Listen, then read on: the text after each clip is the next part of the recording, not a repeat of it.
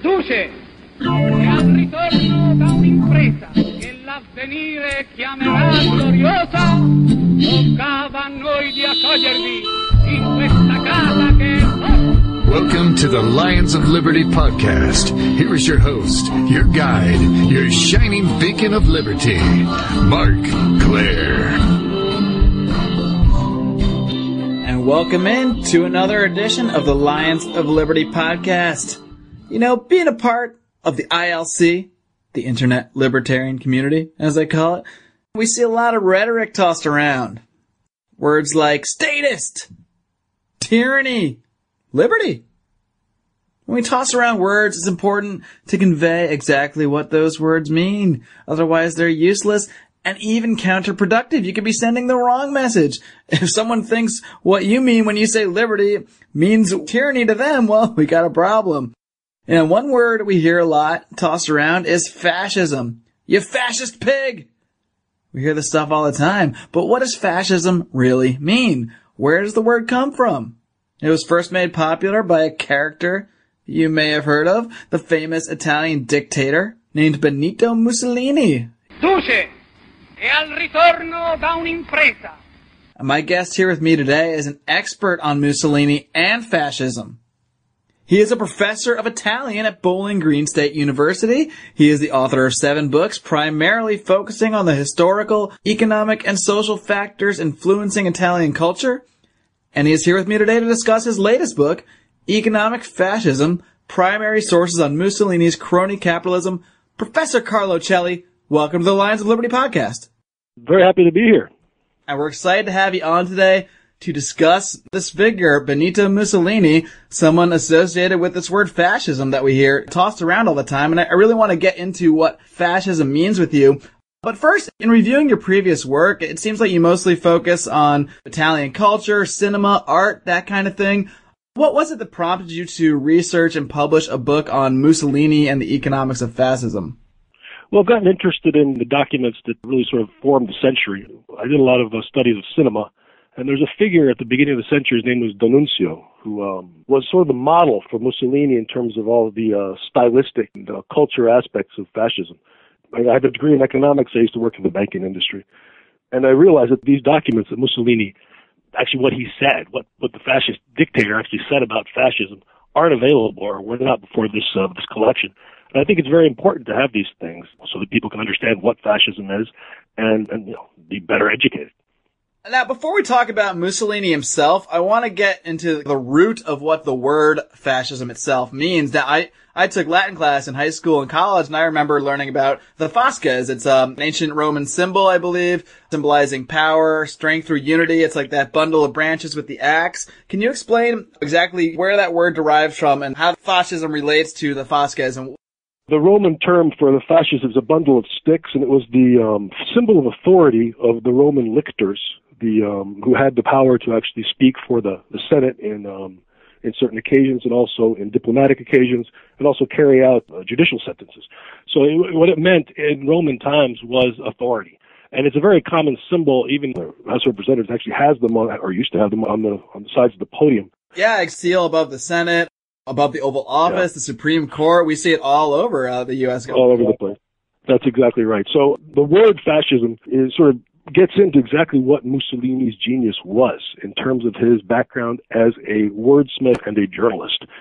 What he did is he took this term, and at the beginning it sort of meant groups of soldiers, because you have to realize that Mussolini, when he broke with the Italian Socialist Party, and he created his own party, the Fascist Party eventually, it was over involvement in World War I.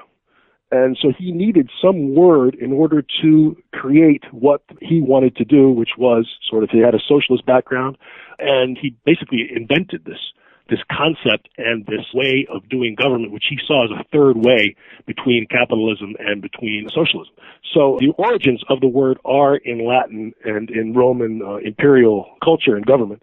And Mussolini, who was a journalist, that's very important to understand anything about fascism, anything about Mussolini, that he was basically a very, very able at creating words, at creating really out of thin air an entire political way of behavior, a culture, which he adapted and which he changed over the years according to whatever situations he had.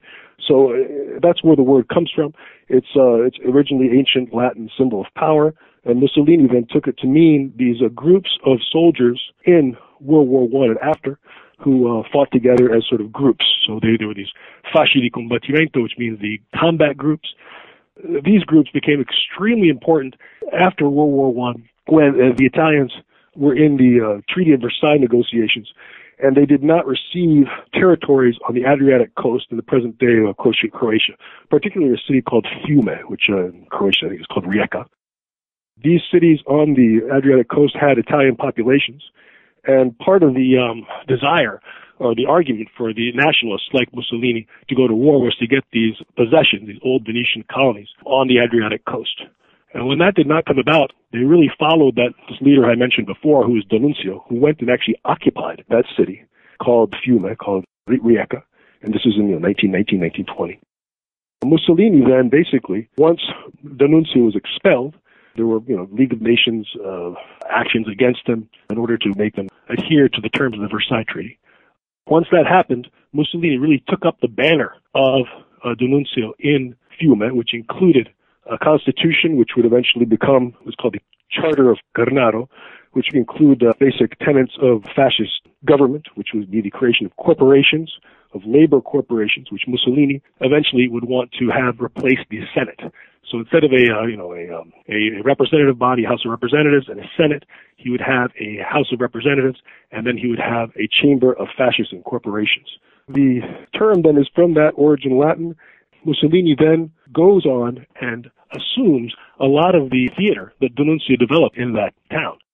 These include the Roman salute, which was later then adopted by the Nazis as well, the wearing of black as a uniform, and even the skull and crossbones insignia, which were actually the uniforms of the Italian shock troops in World War I, which were later copied by the SS. So you can see sort of a train of theatrical and cultural, you have to call it plagiarism, from D'Annunzio to Mussolini, and then eventually to Hitler, who Mussolini came to power in 1922. Hitler comes to power in 1933. And one of the first things Hitler does is he goes down, takes a train to Venice, meets Mussolini, and asks him exactly, what do I do? That's the story. What are the trappings that I need to come to in order to have a fascist state? And Mussolini, who by that time had been in power for 10 years, and stories are coming out now that he had actually funded a lot of Hitler's early political activities by giving him a large sum of money for the translation of Mein Kampf. You see then a trail from Mussolini, World War I, D'Annunzio, then Mussolini getting power in 1922, creating a dictatorial state in 1925. They passed a law in which they could have a supermajority in the Senate. And once that happened, from 1925 until he was deposed in 1943, the fascist regime was what Mussolini said it was. You mentioned the Treaty of Versailles. Can you describe a little more the economic and political state of Italy post-World War I? What kind of shape was the country in that allowed for the kind of climate that would, allow someone like Mussolini to rise to power? The climate in Italy after World War I was very, very, very tense. You have to realize that there's just had been the Bolshevik Revolution in Russia. So the moneyed classes in Italy were extremely nervous about their situation. And throughout Germany, there were the developments of independent Soviets in some industrial towns. So the Italian elite, or the Italian bourgeoisie, these terms used by the Marxists, were very nervous about keeping control and not suffering the kind of revolution they had in Russia. So there was some say that there's even sort of a maybe state of near civil war in Italy between 1919 and 1922, in which you had open confrontation between socialists and fascists, in which the fascists would use these tactics, going to the house of their political opponents, dragging them into the center square, making them drink canliver oil, castor oil, which was liquid that was given to children, but also had a laxative effect. The police and the Carabinieri, the Italian federal police, so the equivalent of the FBI, apparently sided and did not act against this fascist violence. And this paved the way for Mussolini to gain power. There was a march on Rome in 1922 when Mussolini was actually safely away from the city. There was a party national congress in Naples, and the members of the Italian Fascist Party, who really had not won an election or done very well in elections until 1921-22, they'd been defeated very badly by the socialists before that. They marched onto Rome with sort of almost a folkloric parade, the sort of things that you see in Washington D.C., where all the farmers show up, or all the one political group shows up. It grew and grew and grew to the point where nobody stopped them, and they realized that they could take power. And the king, at the time Victor Emmanuel III, did nothing to declare a state of emergency or anything like that. And Mussolini then was asked to come in and start and form a government. And he behaved well in parentheses, in the parliamentary system until, as I said before, 1925. The turning point would be 1924 when they murdered a socialist deputy. His name is Matteotti. If you go to any Italian town, one of the main streets in any town is Via Matteotti in memory of this assassinated parliamentarian. The story is that he either had to take responsibility for the actions of the fascist squads or face expulsion. And he decided, of course, to take power and become the dictator of Italy. This began also a personality cult where Mussolini tried to change the culture of the country, tried to emphasize its unity, its Romanness instead of Italianness. He instituted all of these youth groups, the Sons of the She-Wolf, the Balilla, which is sort of a Boy Scout organization, and tried very hard to change the way Italian culture worked. And one of the fascinating things that I learned from the book is that Mussolini, despite having all of this power, despite being an absolute dictator, and being able to control almost every sector of the economy, if you look at the economic statistics in terms of the great battles, which were his main goals, he wanted to have a stronger demographic growth for the country. He wanted to have the economy be more self-sufficient. The word he uses is autarky. Many of these things actually had very, very little effect. So a lesson, which I learned, I did not expect this going into the book, was that the economy of a country really is a force of nature. Despite the power that Mussolini had, if you look at the statistics which are included at the end of the book, he really did not have that much influence on most things, birth rates, GDP, anything. That's a really interesting observation, because I do notice throughout these, reading these documents, he really loves to focus on statistics. He's constantly putting out all the statistics of the past year or what have you, and then pointing out his vision of hire this way, or we should produce more grain, or we should get more minerals here. He really is just the epitome of a central planner. He has all these grand visions of exactly what Italy should be, makes all these decrees. And, at the end of the day, the economy just does what it's going to do, and everybody makes their own decisions based on what they have to do in their life. And these dictatorial decrees end up having very little effect. I think that's a very, fascinating thing that you point out, and something that I also kind of thought when I was going through the book. The statistics that he cites, and I say some of this in the introduction, some of them are blatantly are false, where he cites whatever the debts are, the amount of money in circulation. And it's very, very difficult to know who to believe in these cases, whether Mussolini's statistics were a little bit closer to truth or the ones which were produced after the war, which was obviously a backlash against the fascist regime, are much more accurate. That's a question which would have to take a much more detailed study. But the point about Mussolini not having that much influence over the basic essence of the Italian economy is a very important one. And I was surprised by that. I really thought, with all of the efforts that were made, he fixed the exchange of the lira to the English pound at 90 to the pound. He declared various battles, the Battle of Grain, which was leading imports, and all the other problems that Italy had trying to replace raw materials. Italy did not have coal, so they came up with artificial solutions to replace all the raw materials that they had to import. And these did not really have that much effect. So that is a huge lesson for anybody, that the government can try to do things, impose their will. But at the end of the day, the economy must be seen as a force of nature. And it will go where it will go. Demographics will be what demographics are. The one area which you could give Mussolini credit for was that he did not murder a significant portion of his own population. That is something to applaud, because a lot of dictators do a lot of that, as we've seen. It's not much of a compliment. The bar is very low when we're talking about dictators. Something you mentioned there was the Battle of Grain, and they always have these battles that they mention. It's the Battle of Grain or slavery to foreign whatever, fill in the blank. Do you see any parallels between these rhetorical battles that Mussolini talks about to today, where we have war on everything, a war on drugs, war on terror, that kind of thing? Oh, very much so. The most important thing that we really must learn from Mussolini is his rhetoric and the way in which he channeled the national mood and attempted to control the national discourse. So when he would go and have this battle of grain and then appear shirtless, harvesting grain, was a famous newsreel, or they would have city parks where they would plant grain.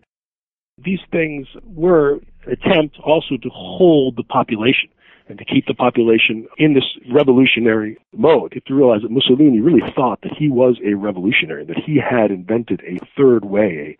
And another lesson which I learned from the book is if you start asking yourself what exactly is a fascist country, you'd have to go around the world and try and ask yourself what exactly isn't. I mean, how many countries really allow their free currency, free trade, how many countries do not have a relationship between corporations and government? The one institute which Mussolini's policies were the most long-lasting was the Institute for Industrial Reconstruction, which was founded in 1933 during the height of the economic crisis following the stock market crash in 1929. This institute was an attempt by the Italian government to control where resources and where industrial production went into various sectors of the economy. And it remained in place until the year 2000. Many have said that it was copied or was also modeled on what the Japanese did in their industrial booms. I think that is another point in which you have to understand what Mussolini was trying to do. If you think of the economics of production and labor, by trying to control labor through corporations, the government saw itself as being able to have control over the entire state. Mussolini makes this famous statement that there's nothing outside the state, that everything is the state, and he is the state. He also makes these statements about social justice, about many other things. Kind of spiritual take on the state. He seemed to portray the state as a spiritual collective of all the individuals of the society. And one statement he made was how the preference of individuals or the needs of individuals should never supersede the needs of the state, because the state represents all the individuals. It's very similar to what we hear today in justifications for just about any government policy. That is exactly right. Justifications for any government policy. The statements that you're talking about, though, would be written by the official regime philosopher, who's a fellow named Giovanni Gentile. And he had this idea that the reality in government was based on immanence instead of transcendence. So you're looking basically in instead of out towards something else. So that is the philosophical basis which you mentioned quite correctly. It's a difficult point to accept that somebody could think that they have control over everything, and they think that they actually can control everything. It's a mindset which is increasingly common these days, and was one of the points really that I hope that this book would counter. Another thing you mentioned earlier that I wanted to ask you about was how Mussolini's movement focused on the youth. You know, and a lot of their political positions catered to that, the minimum wage requirements. They wanted to lower the voting age. What's the reasoning behind that? Why is it so important for a movement like this to grasp the youth of a population? When the fascists attempted to come to power, they really were after the youth vote coming home from the trenches. Mussolini had served in the war. He was in his early 30s. But the people who came back from the war, the veterans, were Mussolini's main constituency, or one of them, whereby having served in World War I was almost a political assignation of legitimacy compared to the way in which American presidents, after the Civil War, service in the Civil War was something which gave somebody great legitimacy. The thing which I mentioned earlier about this occupation of that town on the Croatian coast, Rijeka Fiume, some commentators say that when D'Annunzio, who was somewhat of a hedonistic character, when they took over that town, that the partying that they did could be compared to Berkeley in the 60s. The Italian fascist fight song was called Youth, Youth, was the rallying cry around which they saw their future. The Nazis did the same thing. The youth obviously are much more prone to revolutionary ideals and violence, and so Mussolini wanted to tap into that in order to gain power. And the interesting thing about his career as a dictator is he starts out as this revolutionary figure, and he little by little becomes extremely related to the status quo. In 1929, they make the Lateran Pact with the Vatican. Mussolini does not make the mistake of trying to alienate the religious sentiment. He had been a violent anti-cleric. He split with the Socialist Party, just as he had been a draft dodger. He actually went to Switzerland. He dodged the draft and went to Switzerland in exile in 1902. So the youth vote was something which he was after. It was an image of him as being this great virile figure, which interested him. But as the regime went on, obviously Mussolini aged. You could say that somewhat declined. And at the end of his career, after he had been deposed in 1943, which is also an interesting story, they went back to these early revolutionary tenets when the Nazis set him up as a sort of puppet leader in a northern Italian state based at Salò, which is a little town on Lake Garda. So they went back to this revolutionary idea, and they would bring back all these ideas which you mentioned before which were planks in the Socialist Party platform of 1920, 1921, minimum wage, that sort of thing, were things which Mussolini or issues which Mussolini tried to wrest away from the Socialist Party. You know, something else I found fascinating looking through these documents that I didn't really expect was how Mussolini used a very anti-socialist message in some of his earlier documents. He also uses a lot of pro-free market rhetoric. He talks about the cessation of useless public works, returning private industries, telephones and railways back to the free market. At the same time, mixes that free market rhetoric with a socialist rhetoric, denouncing socialism. Somehow he turns all of that into this third rail, as you mentioned earlier, his fascist system. Can you kind of describe how Mussolini used both free market rhetoric, anti-socialist rhetoric, and how he mixed that all into his fascist message? The way to think about this is just pure opportunism. The document you're speaking about, the early platform of the Fascist Party, in which he is trying to wrest away votes from the Socialist Party. Therefore, he has the social issues.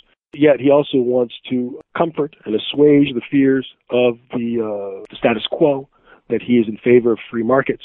Therefore, this is actually what worked for him. He was able to present himself as this leader with this social conscience or these social programs, and he was also able to not intimidate the productive or industrial class, or the agrarian class especially, with free market rhetoric.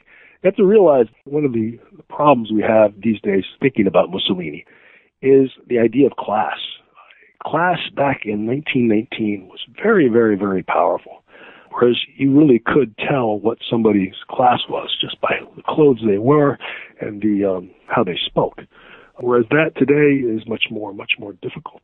Mussolini, at least I get this from my relatives, was really opposed and seen as a evil figure by the lower classes who didn't believe any of his rhetoric about these programs, and yet he was able to get power. And that's really one view of Mussolini, that he really would do what it took in order to get power, and that he would change and what fascism was and how it worked so that it would suit his personal megalomaniac purposes.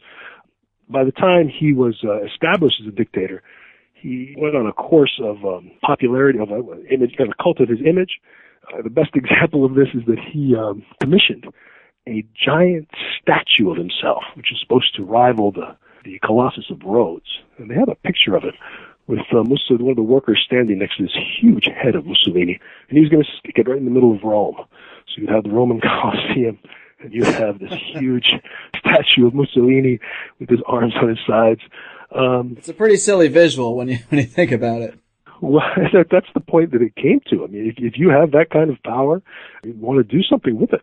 All these myths that he was trying to infuse into the Italian population, of the myth of Rome, the myth of the virile fascist man, all these things were attempts to maintain control over society. But as I said before, if you look at the statistics, it really didn't work.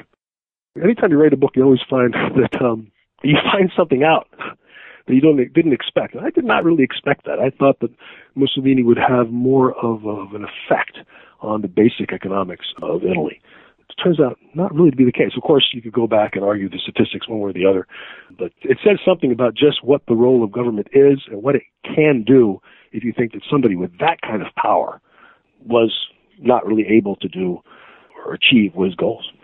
Professor Celli, based on your research that you did for this book and everything you've learned about, Mussolini's fascism, do you think that the United States today is a fascist country? People often ask me this question, which country is fascist? And I think the way to answer is to turn it back around and ask which isn't. Which countries around the world are not controlling their currencies? Which countries around the world are not trying to have a relationship between industry and government? The crony capitalism is in the title of the book for a very good reason.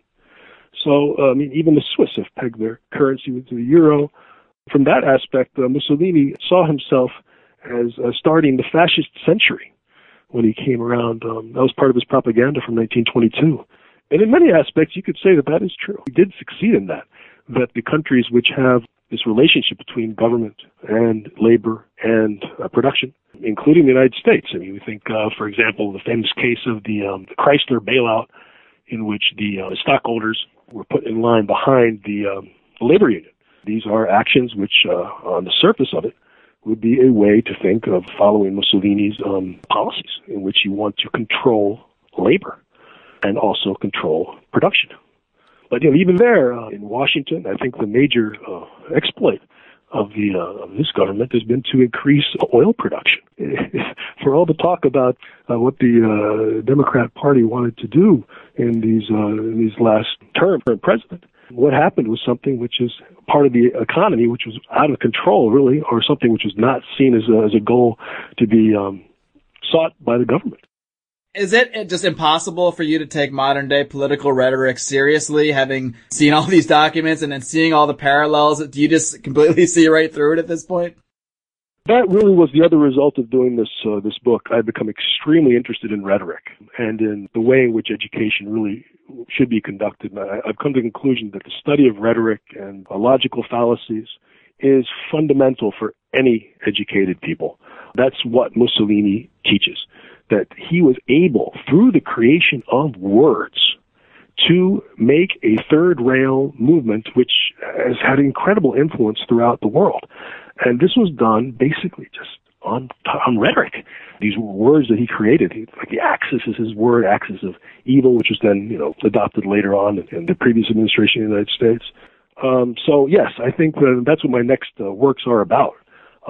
It's one of the things that strikes you about Mussolini is that there are very few policies or statements which you cannot find completely contradicted in his works, so that you wonder, as a pure politician, did he believe in anything other than his own power?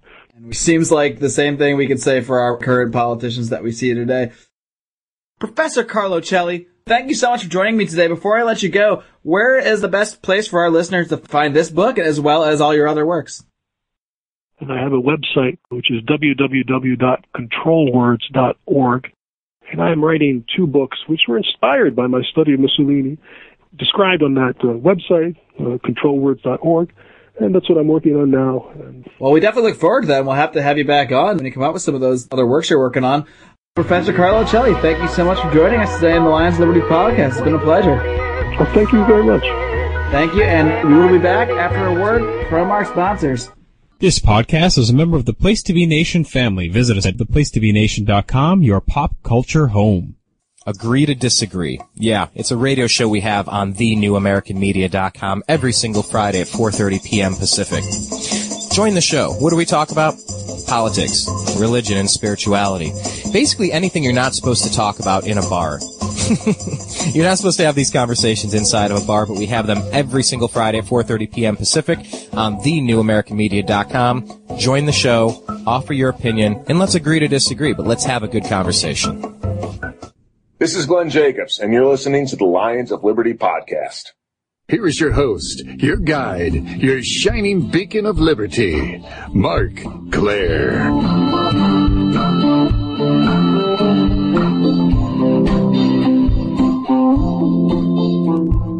All right, guys, we are back, and what a fountain of knowledge Professor Carlo Celli is. The subject we talked about today is a very important one. We don't usually do history lessons on this podcast, but I'm thinking maybe we should do more of them because I believe we can learn a lot from history. And as we discussed with Professor Celli, we can learn a lot by studying the rise of Benito Mussolini and his brand of economic fascism.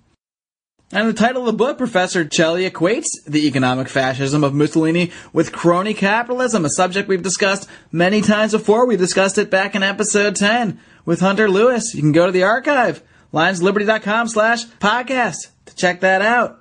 Or get it on iTunes. Heck, we might as well do our plugs now.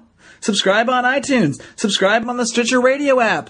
For all your other needs, RSS feed, downloading, you can get that all at the website, lionsliberty.com/podcast, all our past episodes. He equates this with crony capitalism, something that is essentially how our economy is run, where government interacts with certain corporations, favors certain corporations, basically puts certain corporations in charge of certain sectors of the economy, and everybody else gets shut out. And everybody left has to beg for a job in this corporatist system. That's why you see people needing to beg for minimum wages, needing to beg for health care, because we don't have a free market economy that would provide better wages to people, provide cheaper services to people. Instead, everything is run through this cronyist or fascist system. I didn't even mention the Ascension speech, one of the major documents that Professor Celli lays out, where Mussolini brings in government/corporate control of medicine. We can see a lot of parallels to things that are going on today. The way that they politically target youth, try to use rhetoric to get youth excited. I mean, look at the Obama movement. Look at all the youth they sucked in there with their positions, when essentially the policies are no different than that of the George W. Bush administration, no different than that of what a Romney administration wouldn't be. But the Obama folk, pretty good at using rhetoric, pretty good at targeting youth rhetoric. I think that's the big reason that he won. The parallels that we see in this rhetoric are truly fascinating if you look at this book. And if you do, hopefully, like Professor Celli, you will come out of this being able to completely see through modern-day political rhetoric. I mean, when you see this stuff from 80, 90 years ago, and it's essentially just the same stuff we hear today. Oh, we can't default on the debt. We owe it to the nation. We can't default on war pensions for our heroes, our veterans. We owe it to them. It's the same kind of rhetoric that you hear to justify, essentially, any government policy at all. Fascism pushes the idea that the state is the people. The people are the state. And if that's the case, well, the state can pass any law because they're just representing the people anyway. Another important lesson we get from Professor Celli's book is that central planning doesn't work. Only free markets can fulfill the needs of individuals. Only markets can properly allocate scarce resources to those individuals in the best way. Government decrees, dictates, corporatism, cronyism, this stuff can only get in the way. It can only distort things. It can only harm people. I highly encourage you to check out this book, Economic Fascism, Primary Sources on Mussolini's Crony Capitalism. We will, of course, link to that at the website. The website is lionsofliberty.com. Don't think we're going to let you forget. And guys, we hope you keep tuning back to this podcast each and every week.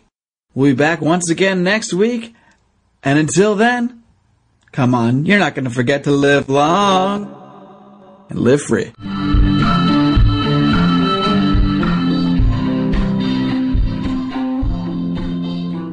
Scorzani from a mountain crest sprung Mussolini with commando finesse, while Romano boogie down the Waffen SS.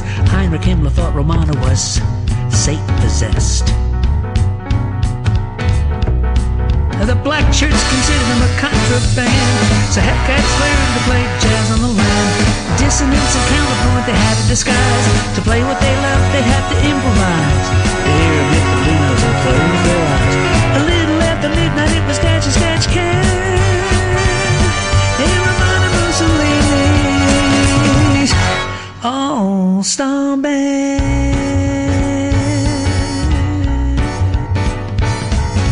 Romano got hitched to a swarthy gem when he wed the sultry sister of Sophia Loren. A husband, a father, once a dutiful son, now a jazz buff to boot and a band on the run. He made a name for himself at the Monkey Bar, to say hello to San Ramos' new rising star. He transposed standards with effortless ease, a getting free from no fake books, please. With syncopated rhythms that rhyme, these hipsters make refrains run on time. To watch them sweat and blow their cool, that swinging hip vibe's gonna hang in the roof. It takes a lot of jam to find your groove. A little after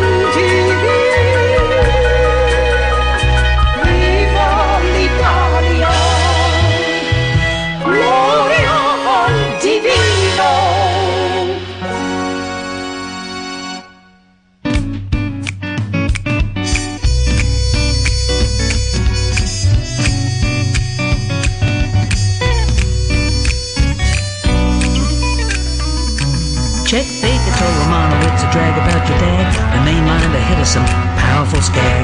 The ultimate sideman sitting in with the man. I remember Goodstein, now the All-Star Band. They were freewheeling spirits doing their thing, hitting them off nose but making them swing. A jazz patois with a pop familiar ring. The genius drawn from a bottomless spring. To be in the zone meant everything. A little after midnight it was catch as catch can. Every man of Mussolini's All-Star Band. For they were spawned by the muse, so play it again, Sam. Drink up and light up a lucky brand. Dig Romano Mussolini's